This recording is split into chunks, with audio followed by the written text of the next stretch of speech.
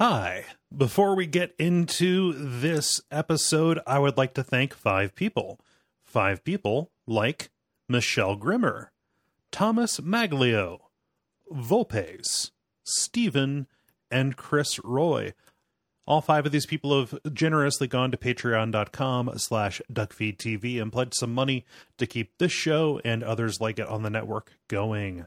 Thank you so much, and thank you to anybody else who might be considering doing that. Okay, on with the show.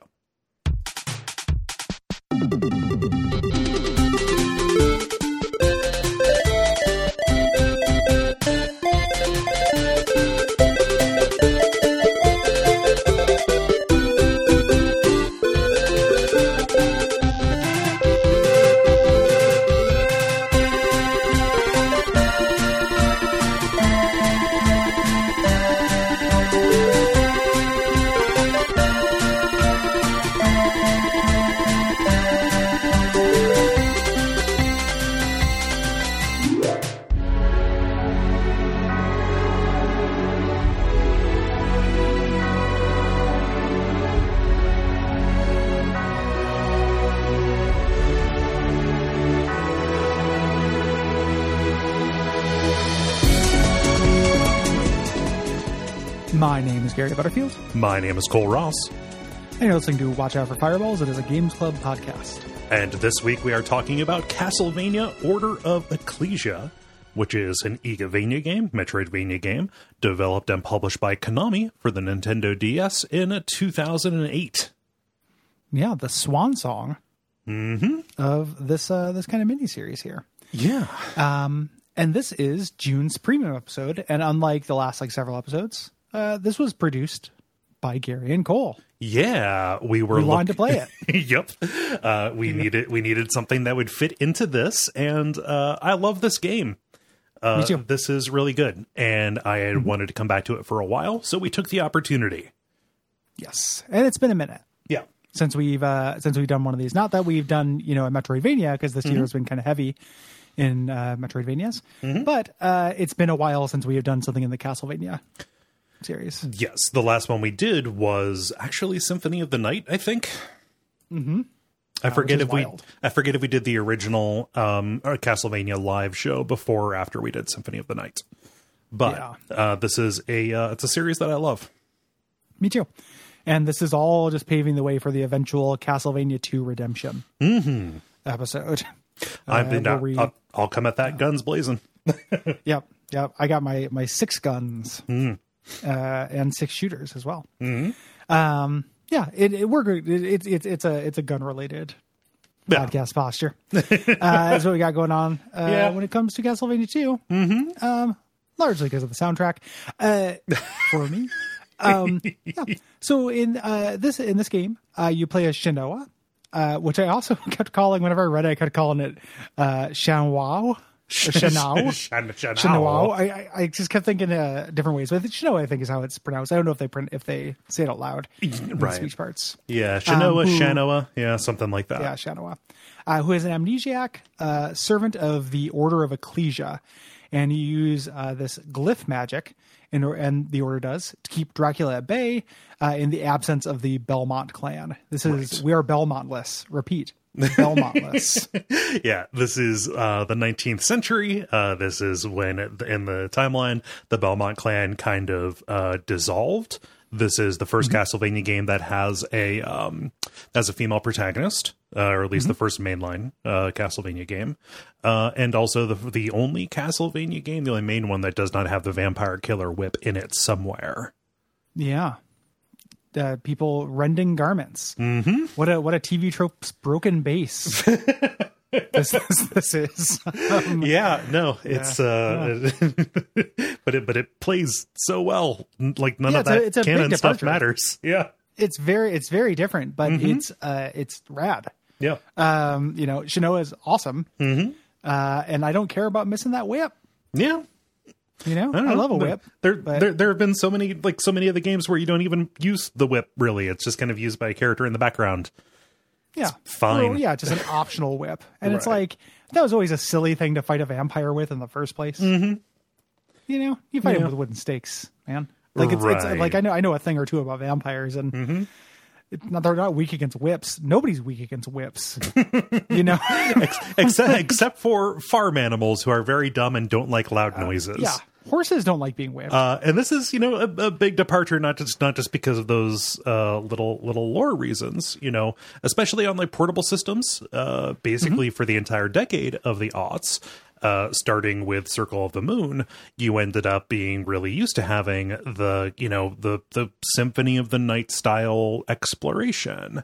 Kind of thing where you are in one big place that you are kind of crisscrossing back and forth and getting abilities. This kind of goes back to / is a hybrid between the Symphony of the Night style and a more stage-based kind of design. Yeah, which is the other reason why it made sense for us to do it. Like, we've done Symphony of the Night.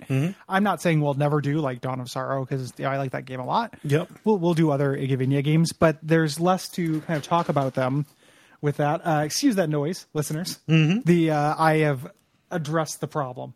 Okay. Pocket, stop it, dude. Okay, sorry. Like, he just, like, I squirted him and he like ran away from it. And he looked over his shoulder like, maybe one last big score. And I was like, no last big score. I'm with having. I'm a playful baby. Podcast. Yeah, he is a playful baby. He's going to need lots Milton. of attention. Little Milton. So since we've already done Symphony of the Night, the early Ecclesia portable Castlevanias, we're all kind of chasing that. Yeah. And to me, never quite get it. Like, I like those games a lot, actually, but I don't like any of them as much as Symphony of the Night, except for this one. Right. And the reason why I like this as much is because it's so different. I think that hybridization works really, really well, but this will end up being a cilantro-ass game.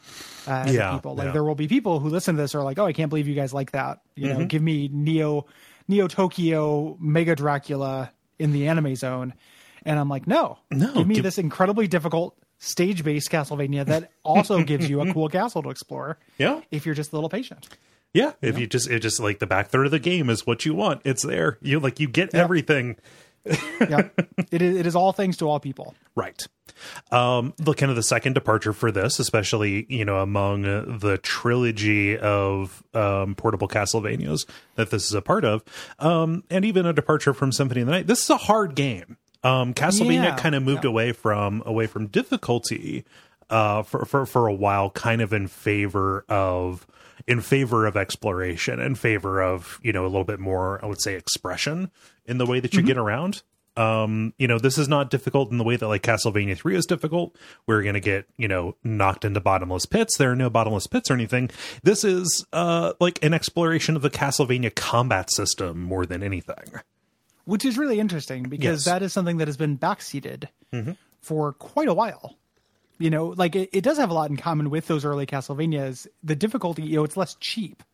But those games were also about, when we covered Castlevania 1 and Castlevania 3, going back to those, it's like, this is not bad stiff controls. This is, knowing how many stun, frames you get when you hit an enemy and timing around it and stuff. It's about planning. It's slow and deliberate.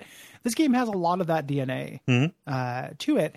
And it is consequently like there are bosses in Symphony of the Night, and we'll put the Lobos disclaimer out there. Like, of course you can no damage all the bosses, but it's not even the worst because I love Symphony of the Night, but at its like most basic, Symphony of the Night, like boss fights become weird, like old Resident Evil boss fights where there are DPS races that are testing your healing resources.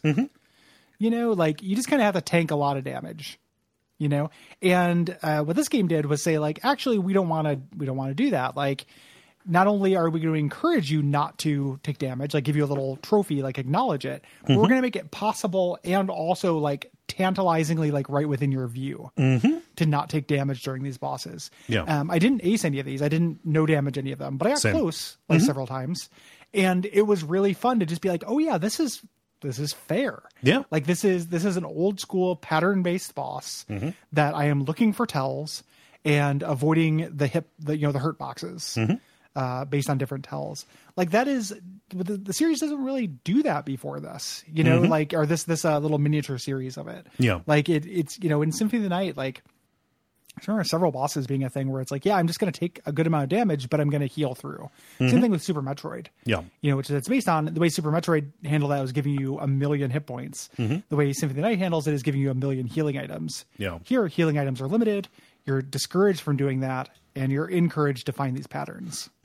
And you accomplish this. You get those low hit runs. You master these boss fights through a very satisfying integration, not just of observing patterns and learning the move sets of your different of the different bosses. I think that this like weirdly has some Souls stuff in it. Like this feels like a 2D Souls game to me to a certain degree. But you're doing that in addition to picking your gear and picking your glyphs and finding a route of attack and figuring out which support skill you're going to use in order to like soak up those projectiles or get you around the arena. It's just a really nice interplay between avatar skill and player skill. Yeah. Well, and it being a thing where it's not just, it is that intersection because the player skill is obviously the dodging attacks. And then there's a player, non-reflex based skill in terms of like finding weaknesses and utilizing weapon arcs and stuff. So keeping in mind where an enemy is in relation to you and which weapons will hit the most of that hitbox ended up being a huge like sea change for me. Like if you are struggling on a boss, it could be because it's hard, but you always have that sense of like, I'm going to go back and try something different. Yeah. Maybe the axe is what I need for this. Oh, and like, oh shit, that hits twice and I can hit when I'm safe. Yeah. With this different movement arc. So it's not just a matter of like, oh, this does piercing damage and this thing is resistant to that. It is also a matter of like the move set and how many damage frames it has in it. Like, can you, does this expose you to danger when you use it? Or can you use something that has like a longer range or a different arc of attack, et cetera, down the line? Like there's an awful lot that you have to like consider when you're going against even just regular enemies in this. Yes. And what it does by differentiating your verb set like that is upset the curve of, in Symphony of the Night, or other Igavanias, there is an expressiveness to play in terms of like choosing which weapon you want. But there's also this is the best weapon that you can get. Race for the Crystal. Like exactly. Like when we did Symphony of the Night, I was surprised by how similar it was to all of my previous playthroughs. That I had done. Where like you just okay, I got this sword, I got the ice brand. Now this is the stretch of the game in which I use the ice brand, or what have you. This is the shield rod stretch of the game. Yeah. It's kind of set in stone. And here, as opposed to it just being what you find, it's what tools do I want to bring to this enemy. There's still an optimal path, but it's less like climbing a mountain. It's less like a linear. You just get better and better equipment. Yeah. It rewards you for experimenting and kind of knowing what each of these different weapon types are going to do. Yeah. Yeah. Real cool. There are still, RPG elements. So you level up in this game. You have different gear that you get, clothing, different kinds of glyphs. You get consumables. And these are all things that you're going to use to kind of mitigate that difficulty, even though there are limits placed on a lot of this stuff. Yes. Yeah. You've got stats, your regular strength and dexterity, and those interplay with different types of damage, different glyphs and things like that. But your biggest advancements are going to come from upgrades that you find in the world. These HP up, MP up, and heart up potions. So you are going to want to be pressing against the walls and looking for kind of secret areas where these things might be. Again, using your Castlevania exploration sense. Like, yes, there is a wall here. Like this is a place where a treasure chest might, or like it should be. I can stand here and press down and like bring one up where it is. Yes. Yeah. Yeah. There's still that sense of secrets, even though it does have that old school Castlevania DNA to it. Yes. So instead of having weapons and spells separately, you just have glyphs. The way glyphs work is you can assign them to different buttons. There are different types here, and you absorb them from the environment or steal them from enemies when they use them. Sometime, or when an enemy dies. So an enemy dies, they can drop theirs, an enemy can start to use theirs, or sometimes you just find them. Yeah. Or you can steal them from bosses when they're doing their thing. Yeah. That's really fun to do. This is so much more satisfying to me than the soul drop system from the Soma Castlevania games. Yeah. I'm not a big fan of that system. And this would be maddening if I were seeking to get every glyph or level every glyph up. There are familiar glyphs that can be leveled. That would drive me nuts. Yes. So I'm not saying this is perfect because there still is an RNG, element to it that is not great, but I still prefer it as well. Yeah. So both attack buttons can get a glyph, and they can be any type of attack, like a spell or weapon glyph, and then you have a support slot glyph, and this gives you a lot of flexibility. You can do two of the same glyph. Or even two different glyphs and kind of do combos. Love that. With each other. They'll interface in different ways. Like there is some soulsness to this where you are committed to animation, but there is also animation canceling in this through using your dash, which we'll talk about. So you can, there's a little bit, quite a bit more complexity to this in terms of combos than you might think. Yeah. Or you can have a weapon and a spell and make it more like a standard, Castlevania kind of thing. You can have a sword and then equip the axe as a secondary one, and boom, when you press your secondary attack, you throw an axe in an arc like you would expect to in a Castlevania game. And messing around with these, finding the combination that is right is pretty satisfying. Something that kind of complicates this is that all of these draw from your MP meter, and you might think, okay, that's weird. Swinging a sword drains my MP? Well, no, think of it like a stamina meter. It regenerates very, very quickly. Yeah, it's basically so you cannot spam, in an unlimited way. Right. But it is something you take into account when you're choosing your glyphs. So heavier hitting glyphs do tend to take more stamina. I never once in my head referred to this as MP. It's even the color coded for stamina. Blue is the color of MP. Green is the color of stamina. Right. Green or yellow or whatever color this is. It's green. Green. Hey, got it in one. I got it in 1.5. So I always thought of this as stamina, and that was also just another factor in the kind of matrix of complexity of the combat here. So you don't just have MP, and you do not just have the regular use attacks. You've got these glyph unions that you can do. By pressing up and an attack, you do this kind of special that most times will cover a lot of space and do a lot of damage. What attack results from this kind of depends on the combination of things that you have equipped. Of glyphs, so element and shape of attack and things like that. And these draw down on your heart meter. And you collect hearts from the environment, or more often you restock on them in your home base. Yeah, this is a huge difference than how hearts are treated in other Castlevanias. Hearts always powered sub-weapons previous to that. Here, it's like they're very hard to refill in the field. Yeah. It is something where you leave town with a certain amount of this resource and then generally want to save these for tough situations or bosses. Right. To kind of spam them on that and get a lot of damage very quickly. But really, really hard to refill. As opposed to a more traditional Castlevania where you're running around breaking lamps to get a steady stream of hearts. This makes your bread and butter things regenerate on their own, which is great. And then turns hearts into this special kind of consideration that you have. And budgeting that between trips to town was really compelling to me. Like, am I going to face a boss? How many hearts do I need to save for the boss? If I'm not going to face a boss, is there one enemy that pops up that is a huge pain in the ass that I need to address immediately? Yeah. I just need to DPS down as soon as possible before they can get a hit off. Yeah. This adds meaning to the stage exits that you can find, and also the teleport kind of things. You might think, okay, the teleporters, why would you need those when the areas are smaller? Usually the teleporter would take you kind of like from one level to another within the larger castle. Well, here, when you find a teleporter room, like this might give you a chance to go to get closer to an exit to go back to town. So you don't have to use one of your magical tickets to get out and, re-up on your hearts that you might have used too much of too early.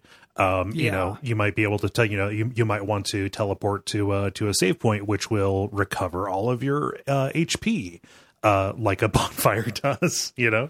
Yeah. And it's also, this interplays with the consumable system in this in a way as well, where healing items are expensive, pretty limp, until you start putting real money into them. Right. And you're limited to holding 9 of them of any individual type. So as opposed to a Symphony of the Night where you're just loaded up, like I'm full of, I'm a machine that's full of beef, beef machine is what I am, Alucard, and just absolutely full of snacks. I've got maybe 1 or 2 snacks. They do a pittance, in terms of healing. I have, 5 shitty potions and 1 decent potion. And that decent potion is fucking expensive. Yeah, the potions are so expensive. So, and you're limited in how many you can carry. So when you go back to town, if you are swimming in cash, which it's hard to become in this game, you have that Estus-like limit on how many full heals or good heals you can have. Right. And town can function as that as well. It's not just something where you can just stock up and just heal your way to brute force past most problems. Right. But there are options for that. Like there's gear. There's a ring you can get, the Emperor ring. You have a lot of rings that are kind of coded after the tarot cards, right? And the Emperor ring will double the effectiveness of healing items. So like, okay, do I want to have that? Do I want to use one of my 2 ring slots for that, or would I be better off, using that for a different set of stat ups or a different kind of innate bonus? Yes. Yeah. Or, and you only have 2 ring slots. So that's actually a huge part of the equipment thing in this, because the upgrades on the ring slots are interesting and meaningful.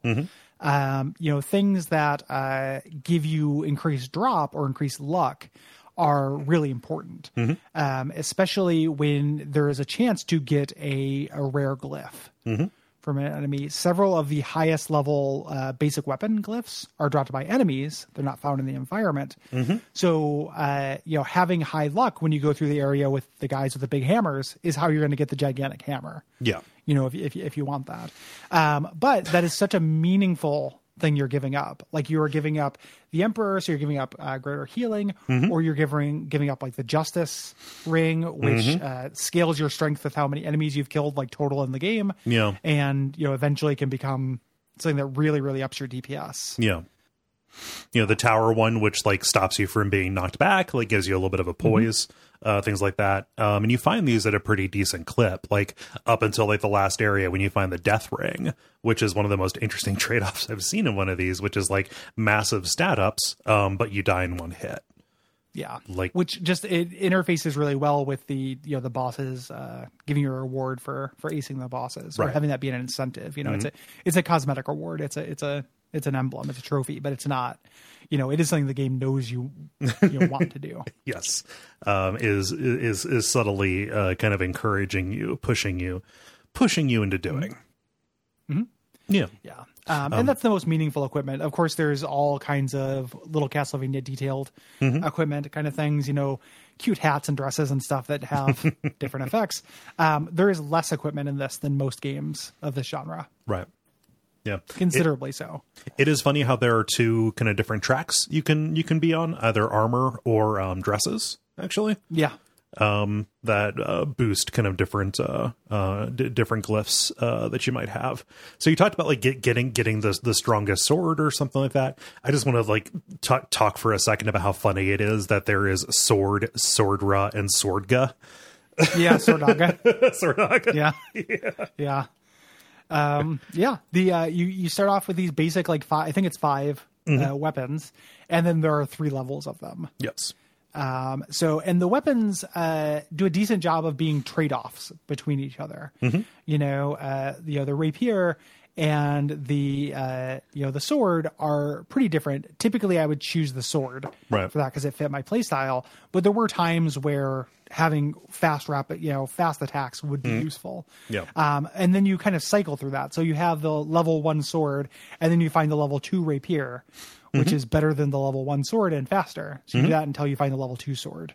Right. Just as an example, like that part of the power curve is pretty linear, but there was no point in which, like, a large portion of the end of this game, I didn't use a weapon at all, and I used the Earth Fist magic as my melee. You're not locked into those weapons. No. It's real fun to roll around just as a caster. It's super effective, and like magic is not as finite of a resource in this. So like there were it's some not like finite at all. Yeah.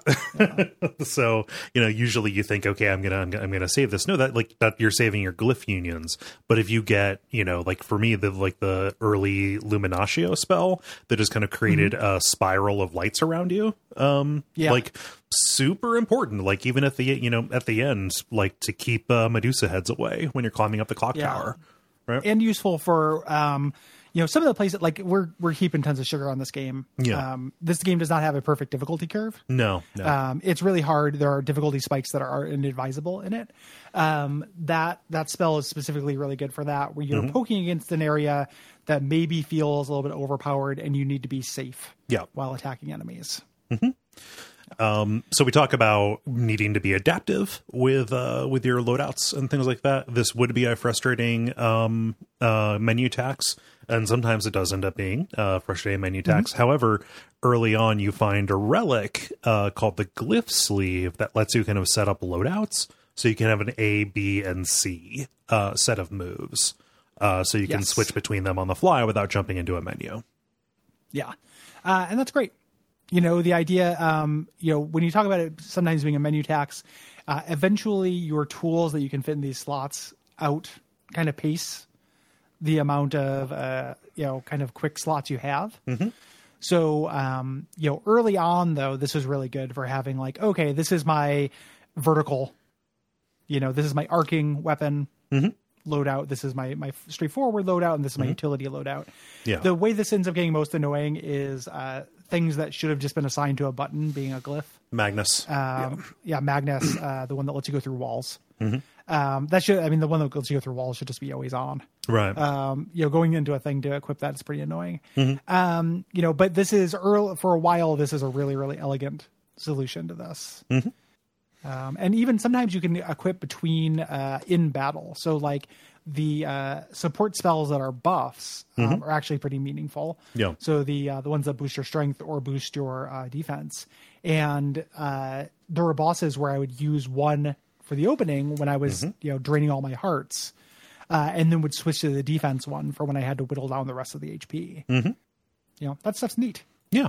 It's a level of complexity I have not seen in a Castlevania for a while. Yeah. So you also have some very good. Yeah, it's a really fun game. You have some baked in moves that kind of everybody can use. And you can use in a loadout that are very important. A backstep dodge, which this is really good and satisfying and necessary early on. You can eventually can get a ring or an item that gives it iframes. I think they should have had iframes from the beginning. Yeah. A slide and then a kick jump, like a Chun-Li kind of kick jump. Yeah, that lets you kind of bounce off of items in the environment and also do bounce from enemy to enemy.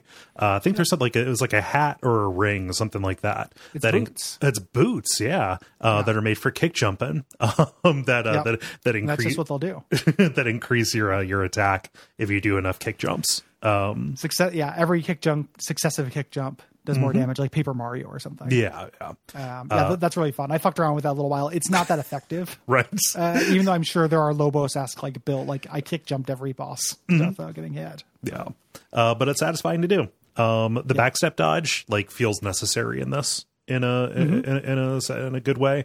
The slide is very good for bigger bosses to get around their around their projectiles. Yeah. Good stuff. It's limited. I did find early on wishing they had gone all out and just given you a dodge roll. Yeah.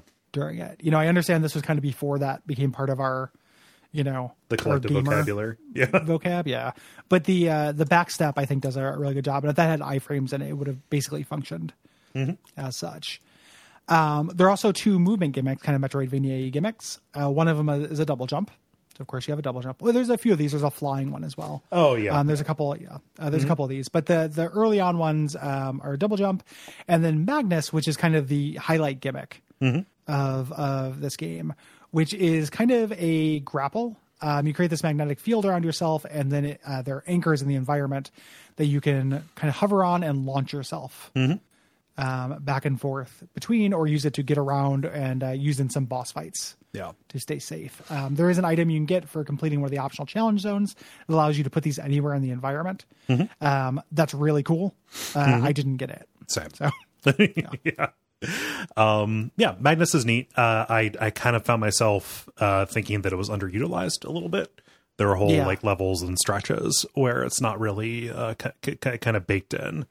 Well, if they kept it baked in, you wouldn't be able to use anything in your support. This is true. They should have made it just a button. Like, this should never have been a glyph. So we talked about Simon's Quest a little bit early on. Something that kind of brings all of these stages together is the fact that you have a home base.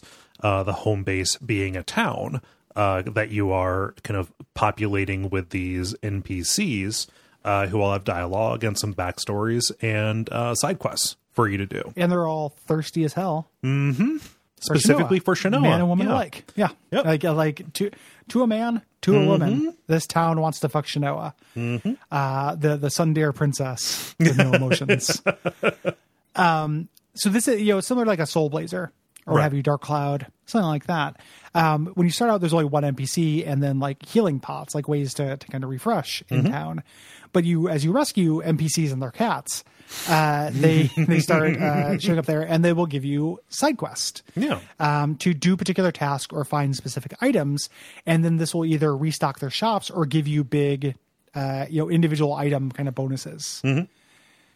So this is cool. These vary. Yes. There are quests that I think are really neat, and there are quests that are engaged with pigtail shit. Not quite pigtail, but like I never did the soundtrack one because I never got the horsehair to drop, so I couldn't get the violin guy his strings. Right.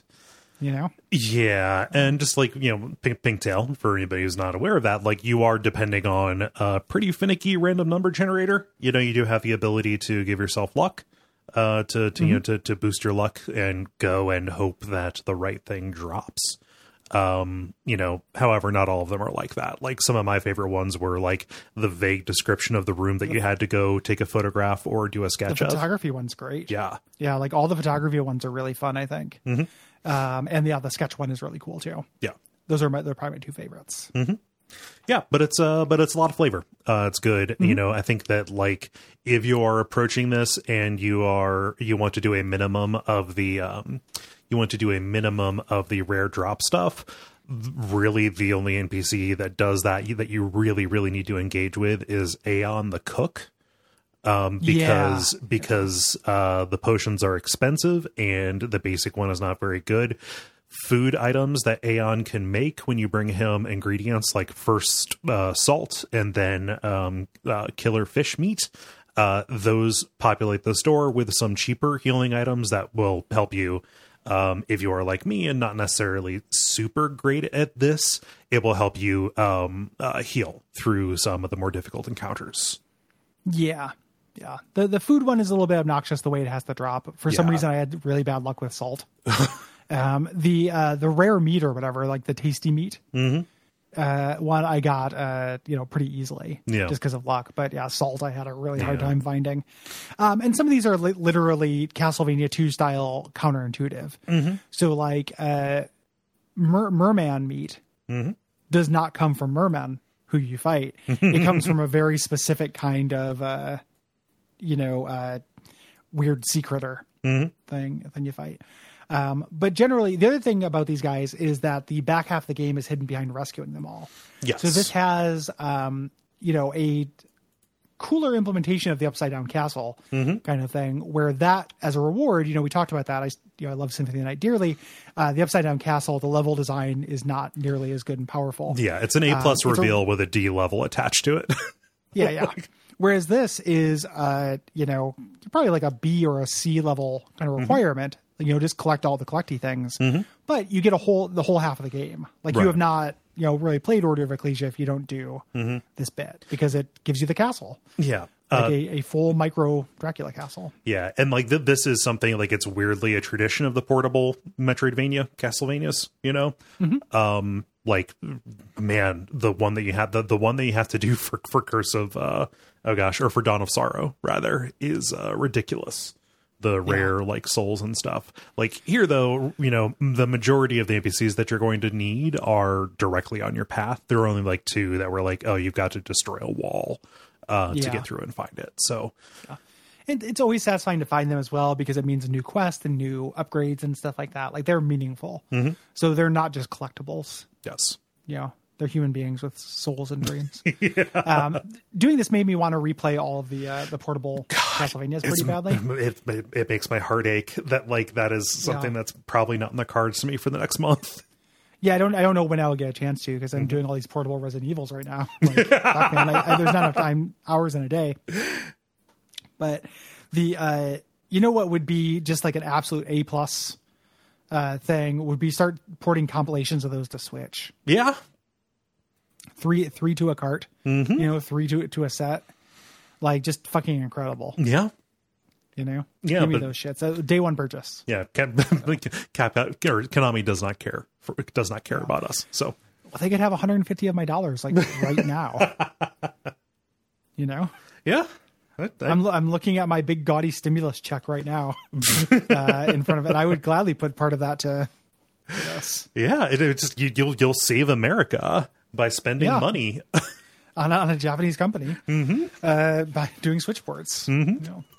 So it doesn't matter. Like you think, oh, well, how terrible would it be? We're going to lose the touchscreen stuff. That's fine. Get rid of the touchscreen stuff. You're good. Yeah. It's literally ported out. It's the worst thing about Dawn of Sorrow. Yes. The feeling of beating one of those bosses and not doing the glyph in time is one of my least favorite gaming feelings. Yes. Hall of Shame. Yeah. What a horrible gaming feeling. Like I like that game a lot. That's a bad gaming feeling though. And I care about gaming feelings as a feeling gamer. As a feeling gamer American. As a feeling gamer. As an emotional gamer American. As a sensitive gamer. Yeah. I'm the opposite of the Shanoa. I got all of Shanoa's emotions, and now they're in me. I'm like the curse-rotted Greatwood. I'm all like full of them, or like a firekeeper. I'm all roiling with emotions. Yep, just bubbling under your skin. Yeah. Like the other games, kind of in this strain of Castlevanias, there is an alternate play mode that opens up after you beat the game. You've got a hard mode, but then you've also got Albus mode. Albus is kind of your initial villain that you're chasing after in this. Yeah. So think like Richter mode in Symphony of the Night. He does not have as much in the RPG elements, but has a steady kind of moveset. I did not fuck around with this too much. Right. I did a little bit, but I had to move on to other stuff. I did watch this morning a tool-assisted speedrun of Albus mode, which is hilarious because it uses the teleport move that he has, which just looks like when Homer slides on the grease. And it just nobody loves oily Homer. Not oily Homer. The one where he's trying to get disability. Oh, gotcha. So he slides on the grease and like little help. He gets pushed back. So Albus looks like that, and during the stages where there's jumps and stuff, like it breaks it up. But some of these stages are just a big long flat line, and it's just him going through all the enemies from one end to another. What's that mean? Where the thing goes flying through space, like shooting stars or something like that? Yeah. It's pretty good. Yes, but this I like that they include these. And I've never completed any of them. I always just think it would be cool. I haven't played through Richter mode. I've gotten pretty far in Richter mode, but then I'm like, I think I did the one in Aria of Sorrow. That was good, but or playing as Julius. Yeah, but Maria mode is real good. Yeah, the new. But Aesthetically, this game is beautiful. It's a nice mix of old Castlevania enemies and new Castlevania enemies. And I'm sure we brought this up during Symphony of the Night, but I just want to throw this out there. Secret, understated, like absolute MVP of the Castlevania games is death animations. I don't think there's a game series that has as consistent a quality across the board, excepting perhaps like the new Doom. Right. Games, but like everything when it dies, it is just an absolutely beautiful over the top. Goes into like just a fun, gory routine. Yeah. Yep. The fish thing that jumps out as its skeleton and then shatters on the ground. Like all of it is so good. Yeah. Just absolutely beautiful. And like, yes, they are reusing enemies. That's what all these games do. You know, but there are plenty of new ones in this. Yeah. Very good, big, cool. Gorgeous boss sprites are put in here. Yeah. Yeah. And the music is generally really good. There is tons of weird like game show jazz. Yep. That mountain pass thing. Like I think this is your edit. Yeah. Maybe. So not to backseat edit, but you don't worry. I love that mountain pass song, man. Like, because it's so fucking silly. It's like what? There's no intensity to this at all. Like, I don't feel in danger. Yeah. I feel like I'm about to win prizes. Like, this is fucking, it's weird as hell. Yeah. Like, I mean, so we're recording this after, after we recorded the episode of Bonfire Side Chat about the Kingsfield 4 soundtrack. Man, like sometimes you need dorky instrumentation and like just a skosh of jazz. I don't want to listen to jazz in real life. Like, I'm not a jazz guy, but it's a fun ingredient little bit to video game music. It's a really good ingredient. Yeah. Just like a little bit. It's like tomatoes with me. Like, I'm not going to just like sit there and eat a tomato like an apple, but throw a little bit of tomato.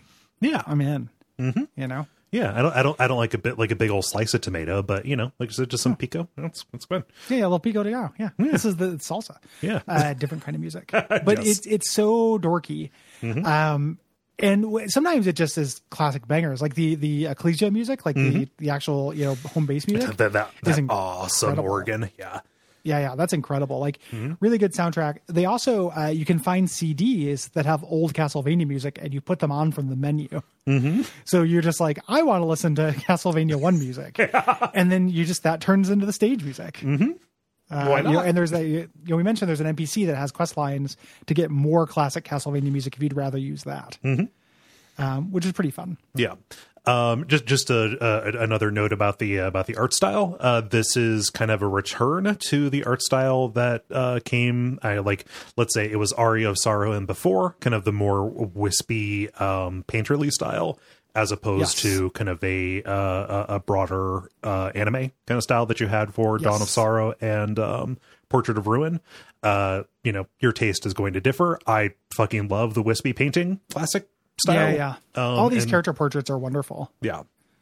Just like really, really good looking. So this is definitely my preference as opposed to like Neo Tokyo shit. Right.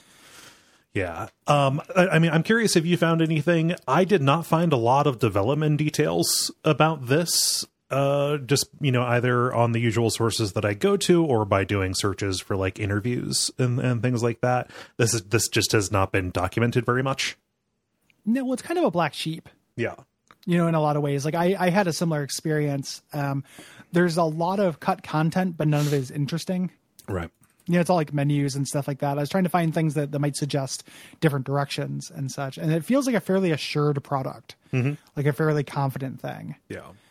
Based on that. So I had a similar experience. We know it was made by the same team who did Portrait of Ruin, which is also good. And this came out when Castlevania games were also coming out on the PSP.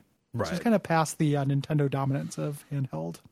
Yeah. And like this was made during the development process for, Lord of Shadow as well. Yeah. And it came out like right alongside Castlevania Judgment, the really bad 3D fighting game, for the Wii. Have we done that for Abject Suffering yet? No, we ought to. Yeah, that seems like a no-brainer. There's a character whose like sole quest line, like her story is that she wishes that she had bigger breasts. Yep. That's kind of the shit that is dealing with. But there was some perhaps Konami deserved to die. I don't know. Yeah, You shouldn't do that kind of shit. Yeah, it's dumb. There was some there was some crossover. Like there was some like connectivity to that. So like if you linked Castlevania Judgment with Order of Ecclesia on your DS by Wi-Fi, you would just get a helmet that like doubled all your stats. Yeah, something like that. Yeah. Looking to get people to buy that stuff. That is such a weird, also ran kind of thing in gaming. Mm-hmm. Like get the related game on the portable and have them unlock bonuses for each other. Mm-hmm. It's such a weird, like that was such a big thing. Mm-hmm. You know, specifically 10, 12 like years on ago. GameCube, it was a replacement for the fact that they it kind of stepped on a rake when it came to not doing online. So like any game that was multi-platform, like they, we don't have online, but if you have a Game Boy Advance, you can get this and get extra stuff. Yeah. It's super strange. Mm-hmm. So yeah, there's a little bit of that stuff. Yeah. The nice thing is by the time this came out, they kind of realized that touch controls were not additive. There are touch controls in this. Mm-hmm. If you're Albus, that is how you do your teleport. If you're Shinoa, if you have the owl familiar, they will attack where you tap on the screen. That is more of an Easter egg than anything. That is not useful. Fly my pretties. Yeah. Fly my pretties. But yeah, touch controls on the DS were a huge mistake in everything other than Rhythm Heaven. So get them shits out of there. Yes. Yep. And, by 2008, just everybody was more confident. They didn't have to sell on a gimmick. They could just make a banger of a game like this. Yeah. Although sometimes making a banger of a game isn't enough. One of the things that I read with Igarashi, an interview with Igarashi around the end of this era, kind of revealed something that probably explains why Konami stopped making these. Which is that Castlevania games were a weirdly bad economic prospect. They're more popular in America. They are really expensive to develop compared to other DS games. They use high capacity cards, and generally, especially in America, you had to sell DS games at a lower price point. So even though this might have been a $60 value proposition, you're going to put it out at $40. On the DS because that's what the market demanded. So that's a bummer. And probably one of the factors that led to this being the last full 2D Castlevania game that Igarashi would work on before leaving the company in 2014 and starting to work on Bloodstained, which I still not played because 2.5D is ugly to me. Yes. Someday I will play it. Mm-hmm. Konami would make more, but he would not. Yes, Konami would move on, like we said, to do the Lords of Shadow games that had a spinoff for the 3DS that kind of used this style a little bit. It was like a 2.5D kind of thing that is also available on PC. That is Mirror of Fate is what that spinoff is. You mostly just hear mixed things about it. The only the actual swan song for these was Harmony of Despair, which was like an online co-op arcade game that used these assets and these characters. Yes. Yeah. It seems like this naming convention thing that they marry themselves to might have bit them in the ass because maybe if you had just told me Harmony of Despair is a really good portable Metroidvania I hadn't played, I'd believe you because they all have the same cadence of right. Well, also like Harmony of Despair, I look at that and I think, wait, didn't they make Harmony of Dissonance too? Yeah. That was the follow-up to Circle of the Moon. Yeah, Despair is different than Dissonance, but it's also not that different, right? They mean different things, but it's in the same ballpark, right? I've not fucked with any of the Lords of Shadow or Mirror of Fate or Harmony of Despair. Yes, I'm good. Generally, Castlevania for me needs to be like this, or I don't care. Right. And 2.5D, it does address that cost problem a little bit, right? Like 2.5D is famously cheaper to do. Yeah. Than full specifically animation. You're not hand drawing everything. Yeah. Yeah. But it just looks 1,000 times worse. It just doesn't look good, and it's less precise to control. Yeah. So a big dislike from me on those type of games. Yeah. Big like on this type of game. Yeah. So we're going to get into it. So if you are hearing this, you're hearing it on the public feed. This is the end of the preview for this episode. The way to hear the entire episode is to become a patron. If you go to patreon.com/duckfeedtv, $5 a month gives you all of these. We've been doing them for about a year and a half now. So roughly 18, 18 or 17 episodes, premium episodes, some really cool stuff in there. And if you just patronize and then you have to duck out, we understand. It is a feature. You get access to the archives. You also get a lot of other shows. We think that we provide a really good value for $5 a month. So $1.25 a week. We know that means different things to different people, but we don't we think that you're getting a lot of stuff for that. So. If you are listening specifically to a Castlevania thing, you would probably enjoy our horror podcast about Lovecraft film adaptations and TV adaptations, Unfilmable. You get all of those at the $5 level. Similarly, you get all of our Dark Souls series, the reboot of Bonfireside Chat. If you are, curious about things that, feel kind of like this sometimes, maybe. I'm not reaching, you're reaching. DNA. Yeah, exactly. They have a little bit of DNA.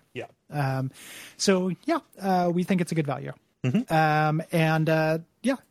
We appreciate you listening this far, and we hope to see you there. Yeah. And take care. Take care.